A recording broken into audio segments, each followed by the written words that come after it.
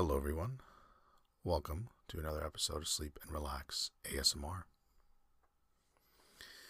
This episode, we are reading the Wikipedia page for P.G. Wodehouse. This is a series that we call ASM Articles. Basically, we just pick a person, place, event, you name it, and we learn about it together. For some of you, you like to learn about these things. I certainly like to learn about these different people, places, events. For some of you, it's so boring you just fall asleep, so it's a win-win as far as I'm concerned. So let's just jump into it. Sir Pelham Grenville Wodehouse was an English author and one of the most widely read humorists of the 20th century. Born in Guildford, the son of a British magistrate based in Hong Kong, Wodehouse spent happy teenage years at Dulwich College, to which he remained devoted all his life. After leaving school, he was employed by a bank but disliked the work and turned to writing in his spare time. His early novels were mostly school stories, but he later switched to comic fiction, creating several regular characters who became familiar to the public over the years. They include the jolly gentleman of leisure Bertie Wooster and his sagacious valet Jeeves, the immaculate and loquacious Smith, Lord Emsworth, and the Blandings Castle set, the oldest member with stories about golf, and Mr. Molyneux with tall tales on subjects ranging from bibulous bishops to megalomaniac movie moguls. I was about to say mongrels. Most of Wodehouse fiction is set in England, although he spent much of his life in the U.S. and used New York and Hollywood as settings for some of his novels and short stories. He wrote a series of Broadway musical comedies during and after the First World War, together with Guy Bolton and Jerome Kern, that played an important part in the development of the American musical. He began in the 1930s writing for MGM in Hollywood. In a 1931 interview, his naive revelations of incompetence and extravagance in the studios caused a furor.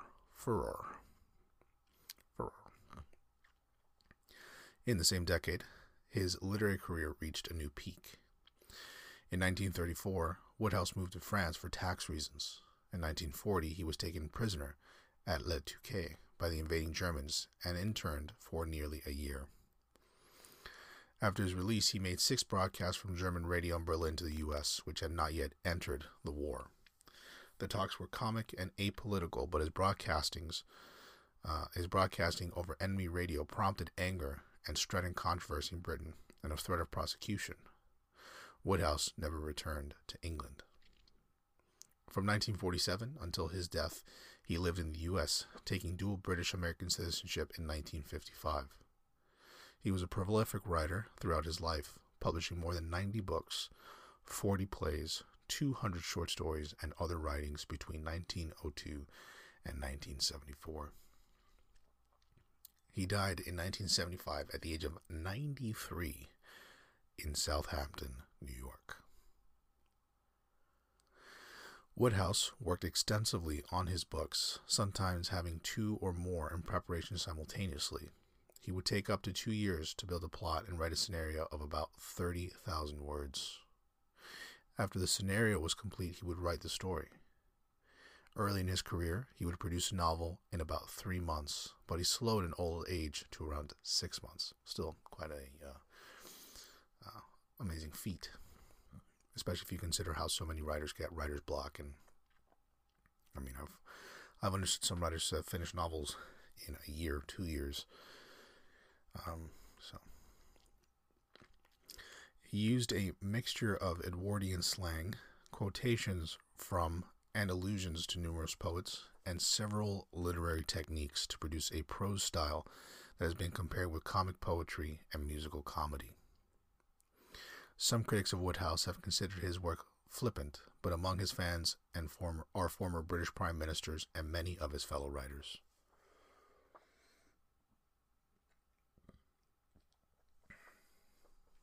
Life and career, early years.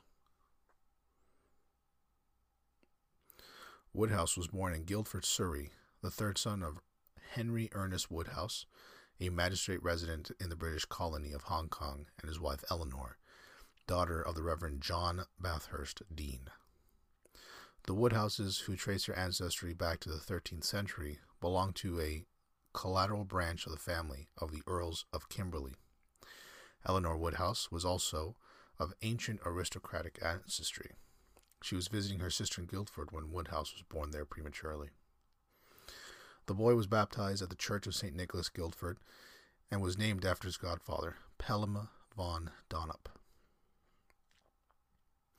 Woodhouse wrote in 1957, "If you ask me to tell you frankly if I like the name Pelham Grenville Woodhouse, I must confess that I do not. I was named after a godfather, and not a thing to show for it, but a small silver mug which I lost in 1897. The first name was rapidly elided to Plum, the name by which Woodhouse became known to family and friends.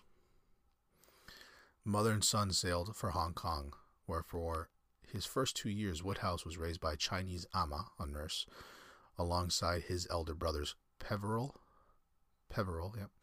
and Armine.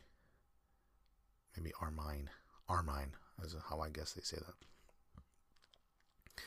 When he was 2, the brothers were brought to England, where they were placed under the care of an English nanny in a house adjoining that of Eleanor's father and mother. The boy's parents returned to Hong Kong and became virtual strangers to their sons. Such an arrangement was then normal for middle-class families based in the colonies. The lack of parental contact and the harsh regime of some of those in the Ayoko Parentis left permanent emotional scars on many children from similar backgrounds, including the writers Thackeray, Saki Kipling, and Walpole. Woodhouse was more fortunate. His nanny, Emma Roper, was strict but not unkind, and both with her and later at his different schools, Woodhouse had a generally happy childhood. His recollection was that it went like a breeze from start to finish, with everybody I met understanding me perfectly. Quote, end quote, I suppose.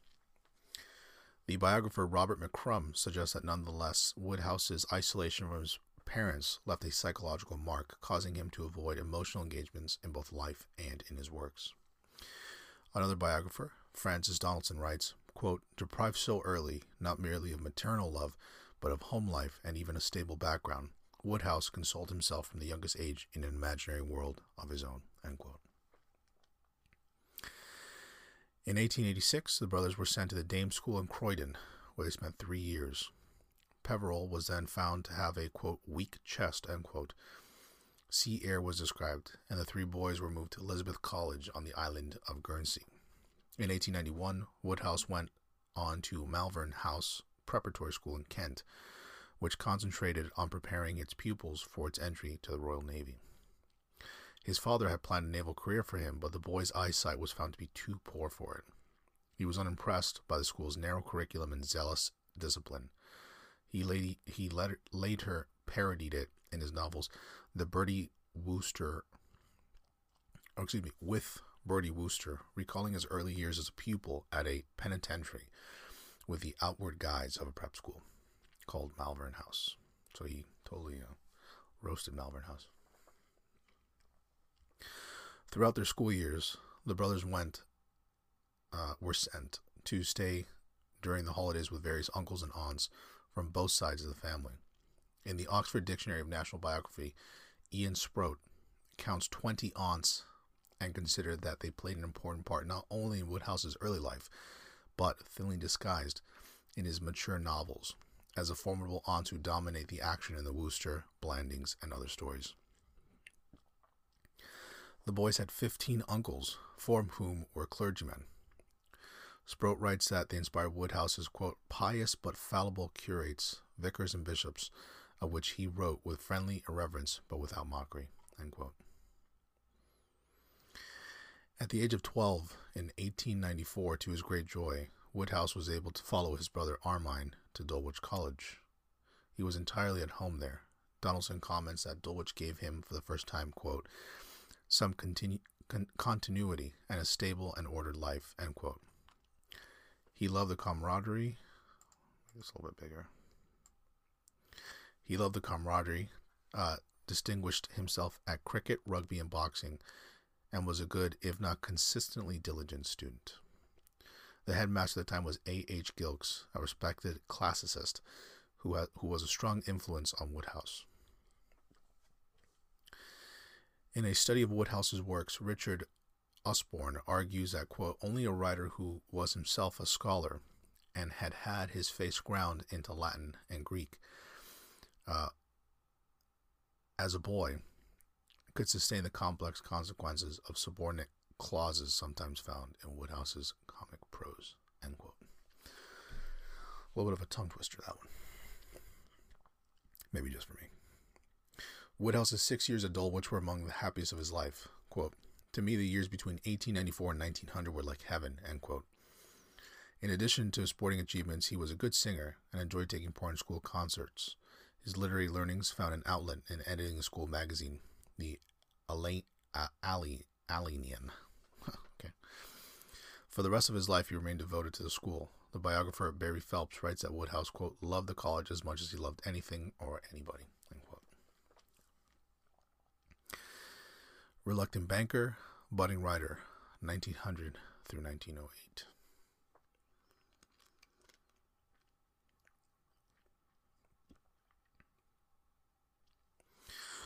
Woodhouse expected to follow Armine to the University of Oxford, but the family's finances took a turn for the worst at the crucial moment.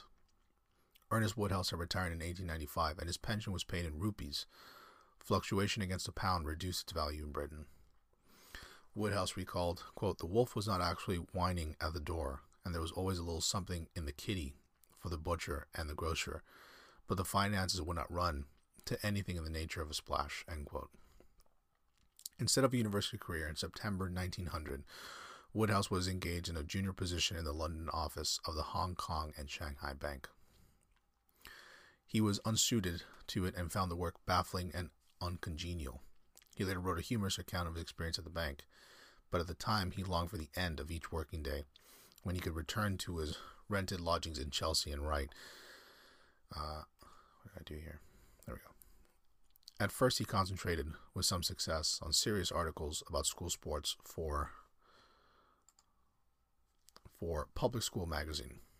In November 1900, his first comic piece, Men Who Missed Their Own Weddings, was accepted by Titbits, which I guess was a magazine here.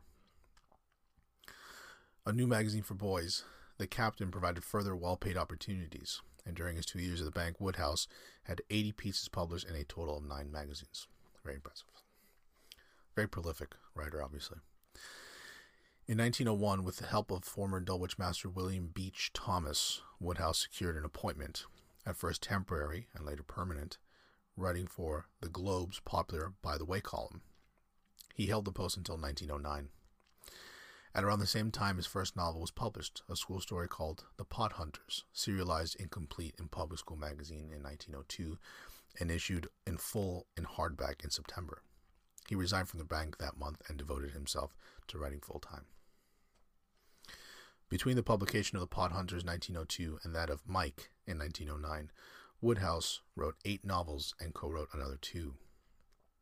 The critic R.D.B. French writes that of Woodhouse's work from this period, almost all that deserves to survive is a school fiction. Looking back in the 1950s, Woodhouse viewed these as his apprentice years. Quote, I was practically in swaddling clothes, and it is extremely credible to me that I was able to write it all, end quote. From his boyhood, Woodhouse had been fascinated by America, which he conceived as a land of romance. He yearned to visit the country, and by 1904 he had earned enough to do so. In April, he sailed to New York, which he found greatly to his liking. He noted in his diary, quote, in New York, gathering experience,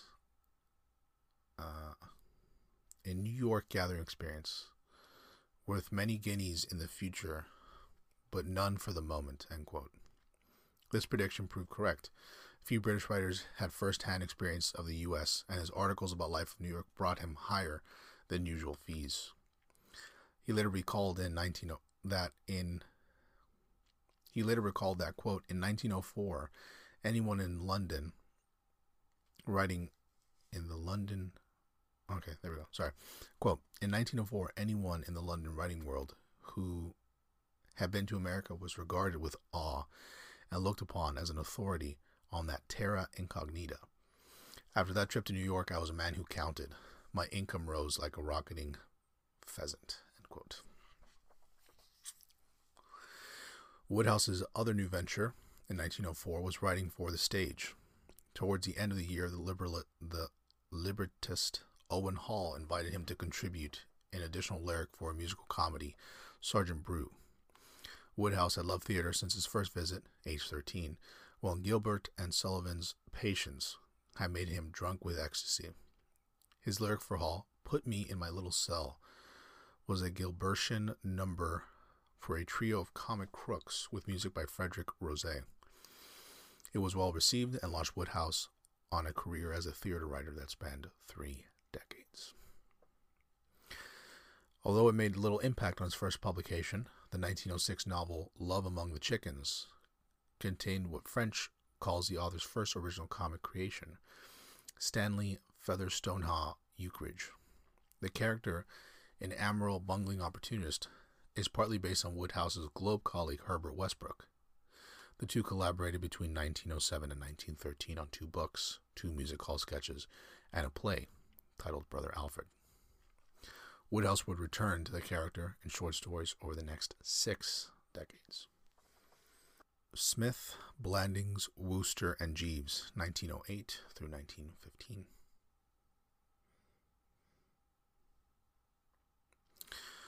Woodhouse's early period as a writer came to an end in 1908 with the serialization of The Lost Lambs, published the following year in book form as the second half of the novel Mike. The work begins as a conventional school story, but Woodhouse introduces a new and strikingly original character, Smith, whose creation both Evelyn Waugh and George Orwell regarded as a watershed in Woodhouse's development. Woodhouse said that he based Smith on the hotelier and impresario Rupert D'Oyly Carte. Quote, the only thing in my literary career which was handed to me on a silver plate with watercress around it, end quote. Woodhouse wrote in the 1970s that a cousin of his who had been at the school with Carte told him of the writer's monocle, studied suavity and stateliness of speech, all of which Woodhouse adopted for his new character. Smith featured in 3 novels, Smith in the City, 1910, a burlesque of banking, Smith, Journalist, 1915, set in New York, and Leave It to Smith, 1923, set at Blandings Castle. In May 1909, Woodhouse made a second visit to New York, where he sold 2 short stories to Cosmopolitan and Collier's for a total of $500, a much higher fee than he had commanded previously. He resigned from the Globe and stayed in New York for nearly a year. He sold many more stories, but none of the American publications offered a permanent relationship and guaranteed income. Woodhouse returned to England in late 1910, rejoining the Globe and also contributing regularly to the Strand magazine. Between then and the outbreak of the First World War in 1914, he revisited America very frequently. Woodhouse was in New York when the war began. Ineligible for military service because of his poor eyesight, he remained in the U.S. throughout the war, detached from the conflict in Europe and absorbed in his theatrical and literary concerns. In September 1914, he married Ethel May Wayman, an English widow. The marriage proved happy and lifelong. Ethel's personality was in contrast with her husband's. He was shy and impractical. She was gregarious, decisive, and well organized. In Sprout's phrase, she, quote, took charge of Woodhouse's life and made certain that he had the peace and quiet he needed to write, end quote. There were no children of the marriage, but Woodhouse came to love Ethel's daughter, Leonora, and legally adopted her. Woodhouse experimented with different genres of fiction in these years. His Smith, Journalist, mixing comedy with social comment on landlords, and racketeers, was published in 1915. In the same year, the Saturday Evening Post paid $3,500 to serialize Something New, the first of what became a series of novels set at Blandings Castle. It was published in hardbacks in the U.S. and the U.K. in that same year. Later in that same year, Extricating Young Gussie, the first story about Bertie and Jeeves, was published. These stories introduced two sets of characters about whom Wodehouse wrote for the rest of his life. The Blandings Castle stories, set in an English stately home, depict the attempts of the placid Lord Emsworth to evade the many distractions around him, which include successive pairs of young lovers, the machinations of his exuberant brother Galahad, the demands of his domineering sisters and super-efficient secretaries, and anything detrimental to his prize, so the Empress of Blandings. Broadway, 1915 to 1919. A third milestone in Wodehouse's life came towards the end of 1915. His old songwriting partner, Jerome Kern, introduced him to the writer Guy Bolton, who became Wodehouse's closest friend and regular collaborator. Bolton and Kern had a musical, Very Good Eddie, running at the Princess Theater in New York. The show was successful, but they thought the song lyrics weak and invited Wodehouse to join them on his successor. This was Miss Springtime, 1916, which ran for 227 performances, a good run by the standards of the day. The team produced several more successes, including Leave It to Jane, Oh Boy, and Oh Lady Lady, and Wodehouse and Bolton wrote a few more shows with other composers. Unlike his original model, Gilbert, Wodehouse preferred the music to be written first, fitting his words into the melodies. Donaldson suggests that this is the reason why the lyrics have largely been overlooked in recent years. They fit the music perfectly but do not stand on their own in verse form as Gilbert's do. 1920. 1920s, I should say. In the years after the war, Wodehouse steadily increased his sales, polished his existing characters, and introduced new ones. Bertie and Jeeves, Lord Emsworth and his circle, and Eucridge appeared in novels and short stories. Smith made his fourth and last appearance.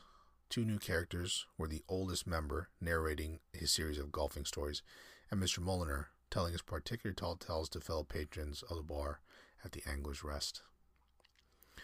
Various other young men about town appeared in short stories about members of the Drones Club.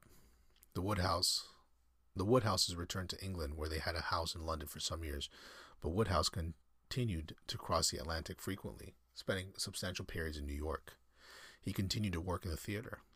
During the 1920s, he collaborated on 9 musical comedies produced on Broadway or in the West End, including the long-running Sally, The Cabaret Girl, and Rosalie. He also wrote non-musical plays, including The Play's The Thing, adapted from Ferenc Molnar, and A Damsel in Distress.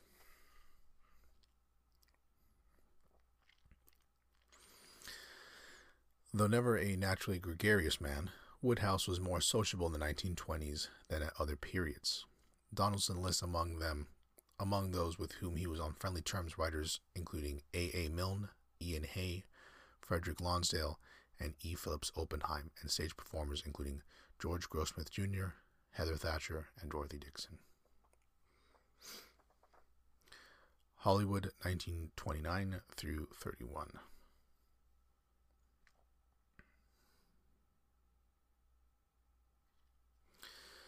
There have been films of Wodehouse stories since 1915, when A Gentleman of Leisure was based on his 1910 novel of the same name.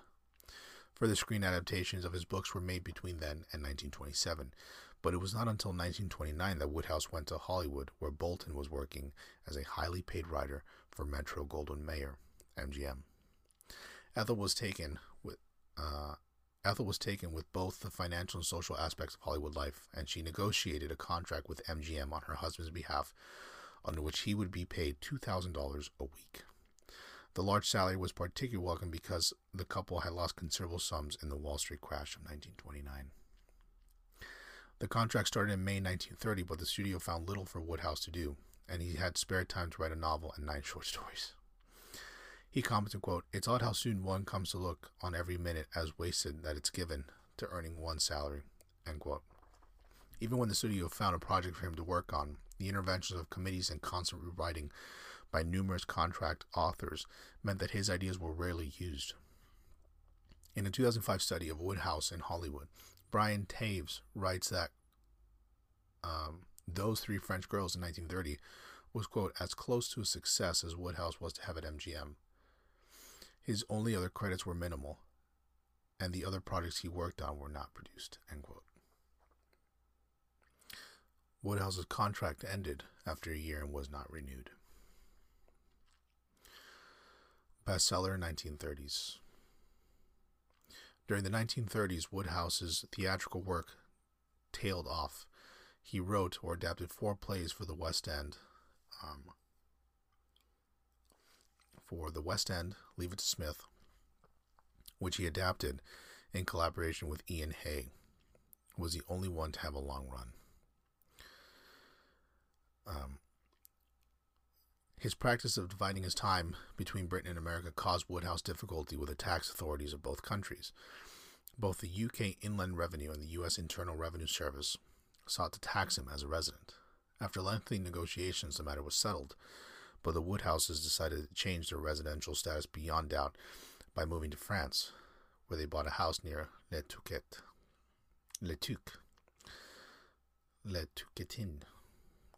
I can't quite tell what it says, in northern France. In 1936, Wodehouse created the last of his regular cast of principal characters, Lord Ickenham, otherwise known as Uncle Fred, who, in Usborne's words, quote, leads the dance in 4 novels and a short story, a whirring dynamo of misrule, end quote. Let's see here.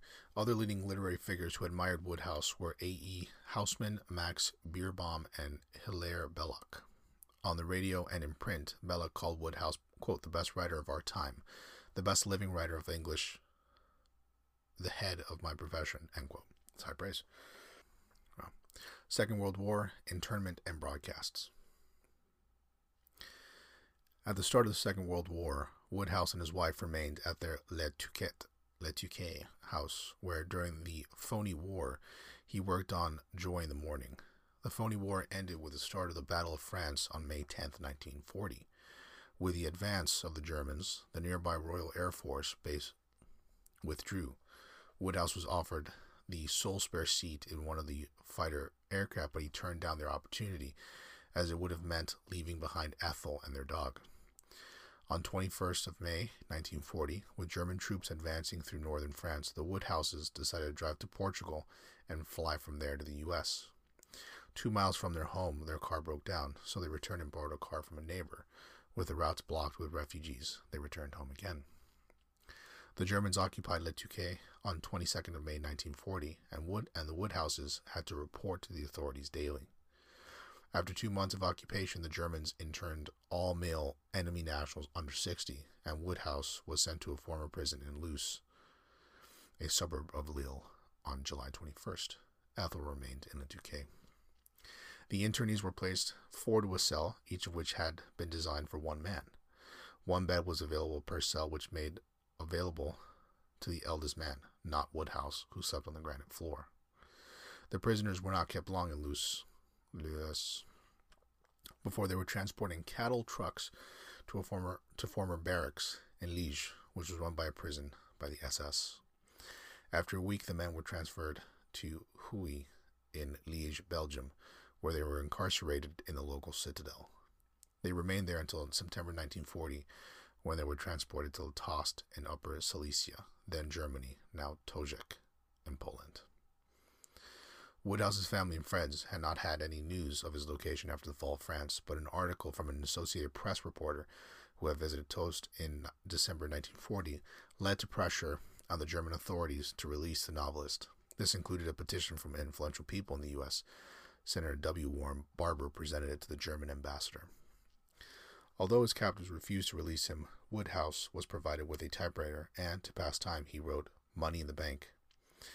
Throughout his time in Tost, he sent postcards to the U.S. literary agent asking for $5 to be sent to various people in Canada mentioning his name.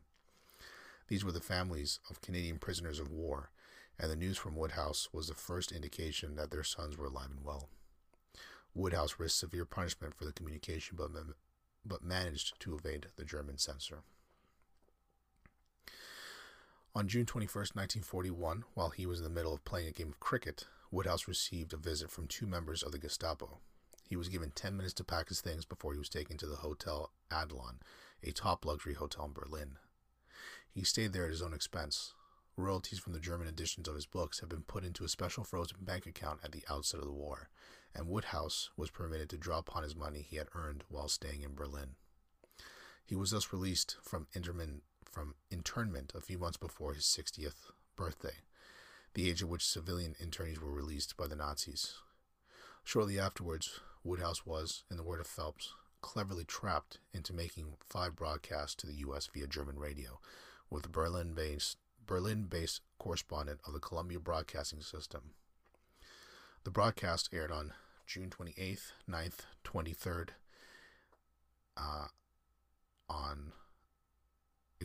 June 28th, July 9th, 23rd, and 30th, and August 6th, were titled How to Be an Internee Without Previous Training and comprised humorous anecdotes about Woodhouse's experience as a prisoner, including some gentle mockings of captors. Aftermath, reactions, and investigation. The reaction in Britain to Woodhouse's broadcast was hostile, and he was reviled as a traitor, collaborator, Nazi propagandist, and a coward. Although Phelps observes, although many of those who decried his actions had not heard the content of the programs, a front-page article in the Daily Mirror stated that Woodhouse lived luxuriously because Britain laughed with him, but when the laughter was out of his country's heart, he was not ready to share her suffering. He hadn't the guts even to stick it out in the internment camp.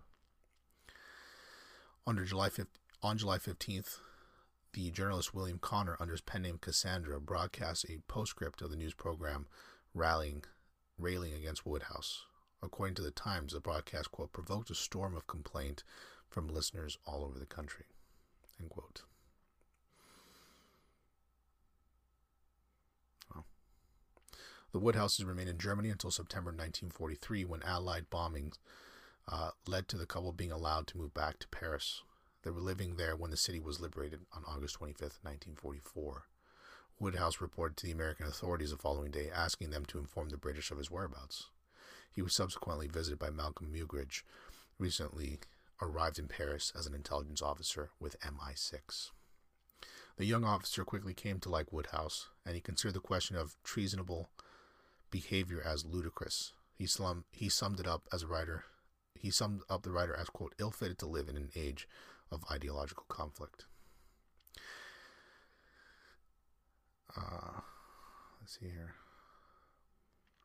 On September 9th, Woodhouse was visited by an MI5 officer and former barrister Major Edward Cusson, who formally investigated him, a process that stretched over 4 days. On September 28th, Cusson filed his report, which states that, in regard to the broadcast, Woodhouse's behavior, quote, has been unwise, but advised against further action. So he got into quite some stuff. American exile, 1946 through 75.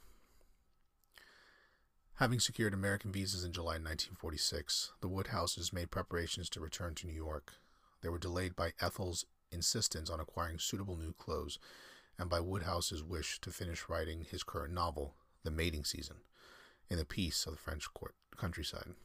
In April 1947, they sailed to New York, where Woodhouse was relieved at the friendly reception he received from the large press contingent waiting his arrival. Ethel secured a comfortable penthouse apartment in Manhattan's Upper East Side, but Woodhouse was not at ease. The New York that he had known before the war was much changed. The magazines that had paid lavishly for his stories were in decline, and those that remained were not much interested in him. He was sounded out about writing for Broadway, but he was not at home in the post-war theater. Woodhouse remained unsettled until he and Ethel left New York City for suburban Long Island. Bolton and his wife lived in the prosperous hamlet of Remensburg, part of the Southampton resort area of Long Island, 77 miles east of Manhattan. Woodhouse stayed with them frequently, and in 1952 he and Ethel bought a house nearby. They lived at Remsenburg for the rest of their lives. Although Ethel made a return visit to England in 1948 to shop and visit family and friends, Woodhouse never left America after his arrival in 1947. It was not until 1965 that the British government indicated privately that he could return without fear of legal proceedings, and by then he felt too old to make the journey. In 1955, Woodhouse became an American citizen. though he remained a British subject and was therefore still eligible for UK state honours. He was considered for the award of knighthood 3 times from 1967, but the honour was twice blocked by British officials. So, cool. We'll finish with this last section. Episode has gone a little bit long, but we'll just to sum up, really grasp the idea of P.G. Wodehouse: writing, technique, and approach. Before starting a book, Wodehouse would write up to 400 pages of notes bringing together an outline of the plot. He acknowledged that, quote, it is the plots that I find so hard to work out. It takes such a long time to work one out, end quote. He always completed the plot before working on a specific character action. For a novel, the note-writing process could take up to 2 years, and he would usually have 2 or more novels in preparation simultaneously.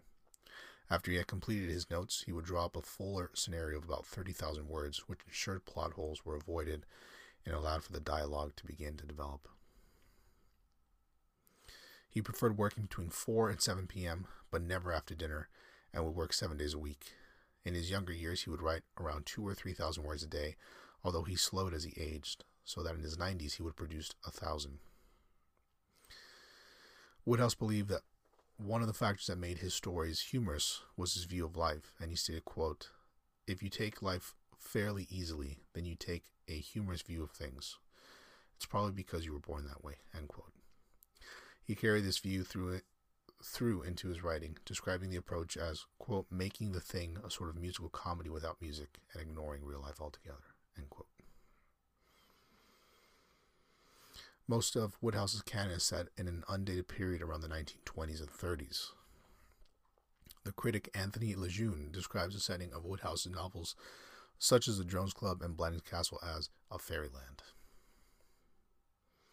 When dealing with the dialogue in his novels, Wodehouse would consider the book's character as if they were actors in a play, ensuring that the main roles were kept suitably employed throughout the storyline, which must be strong.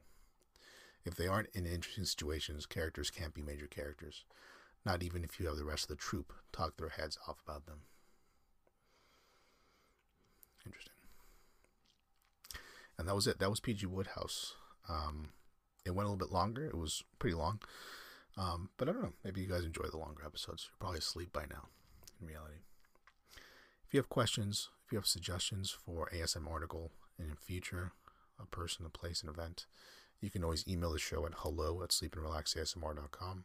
You can always follow us on Tingles, the popular ASMR app.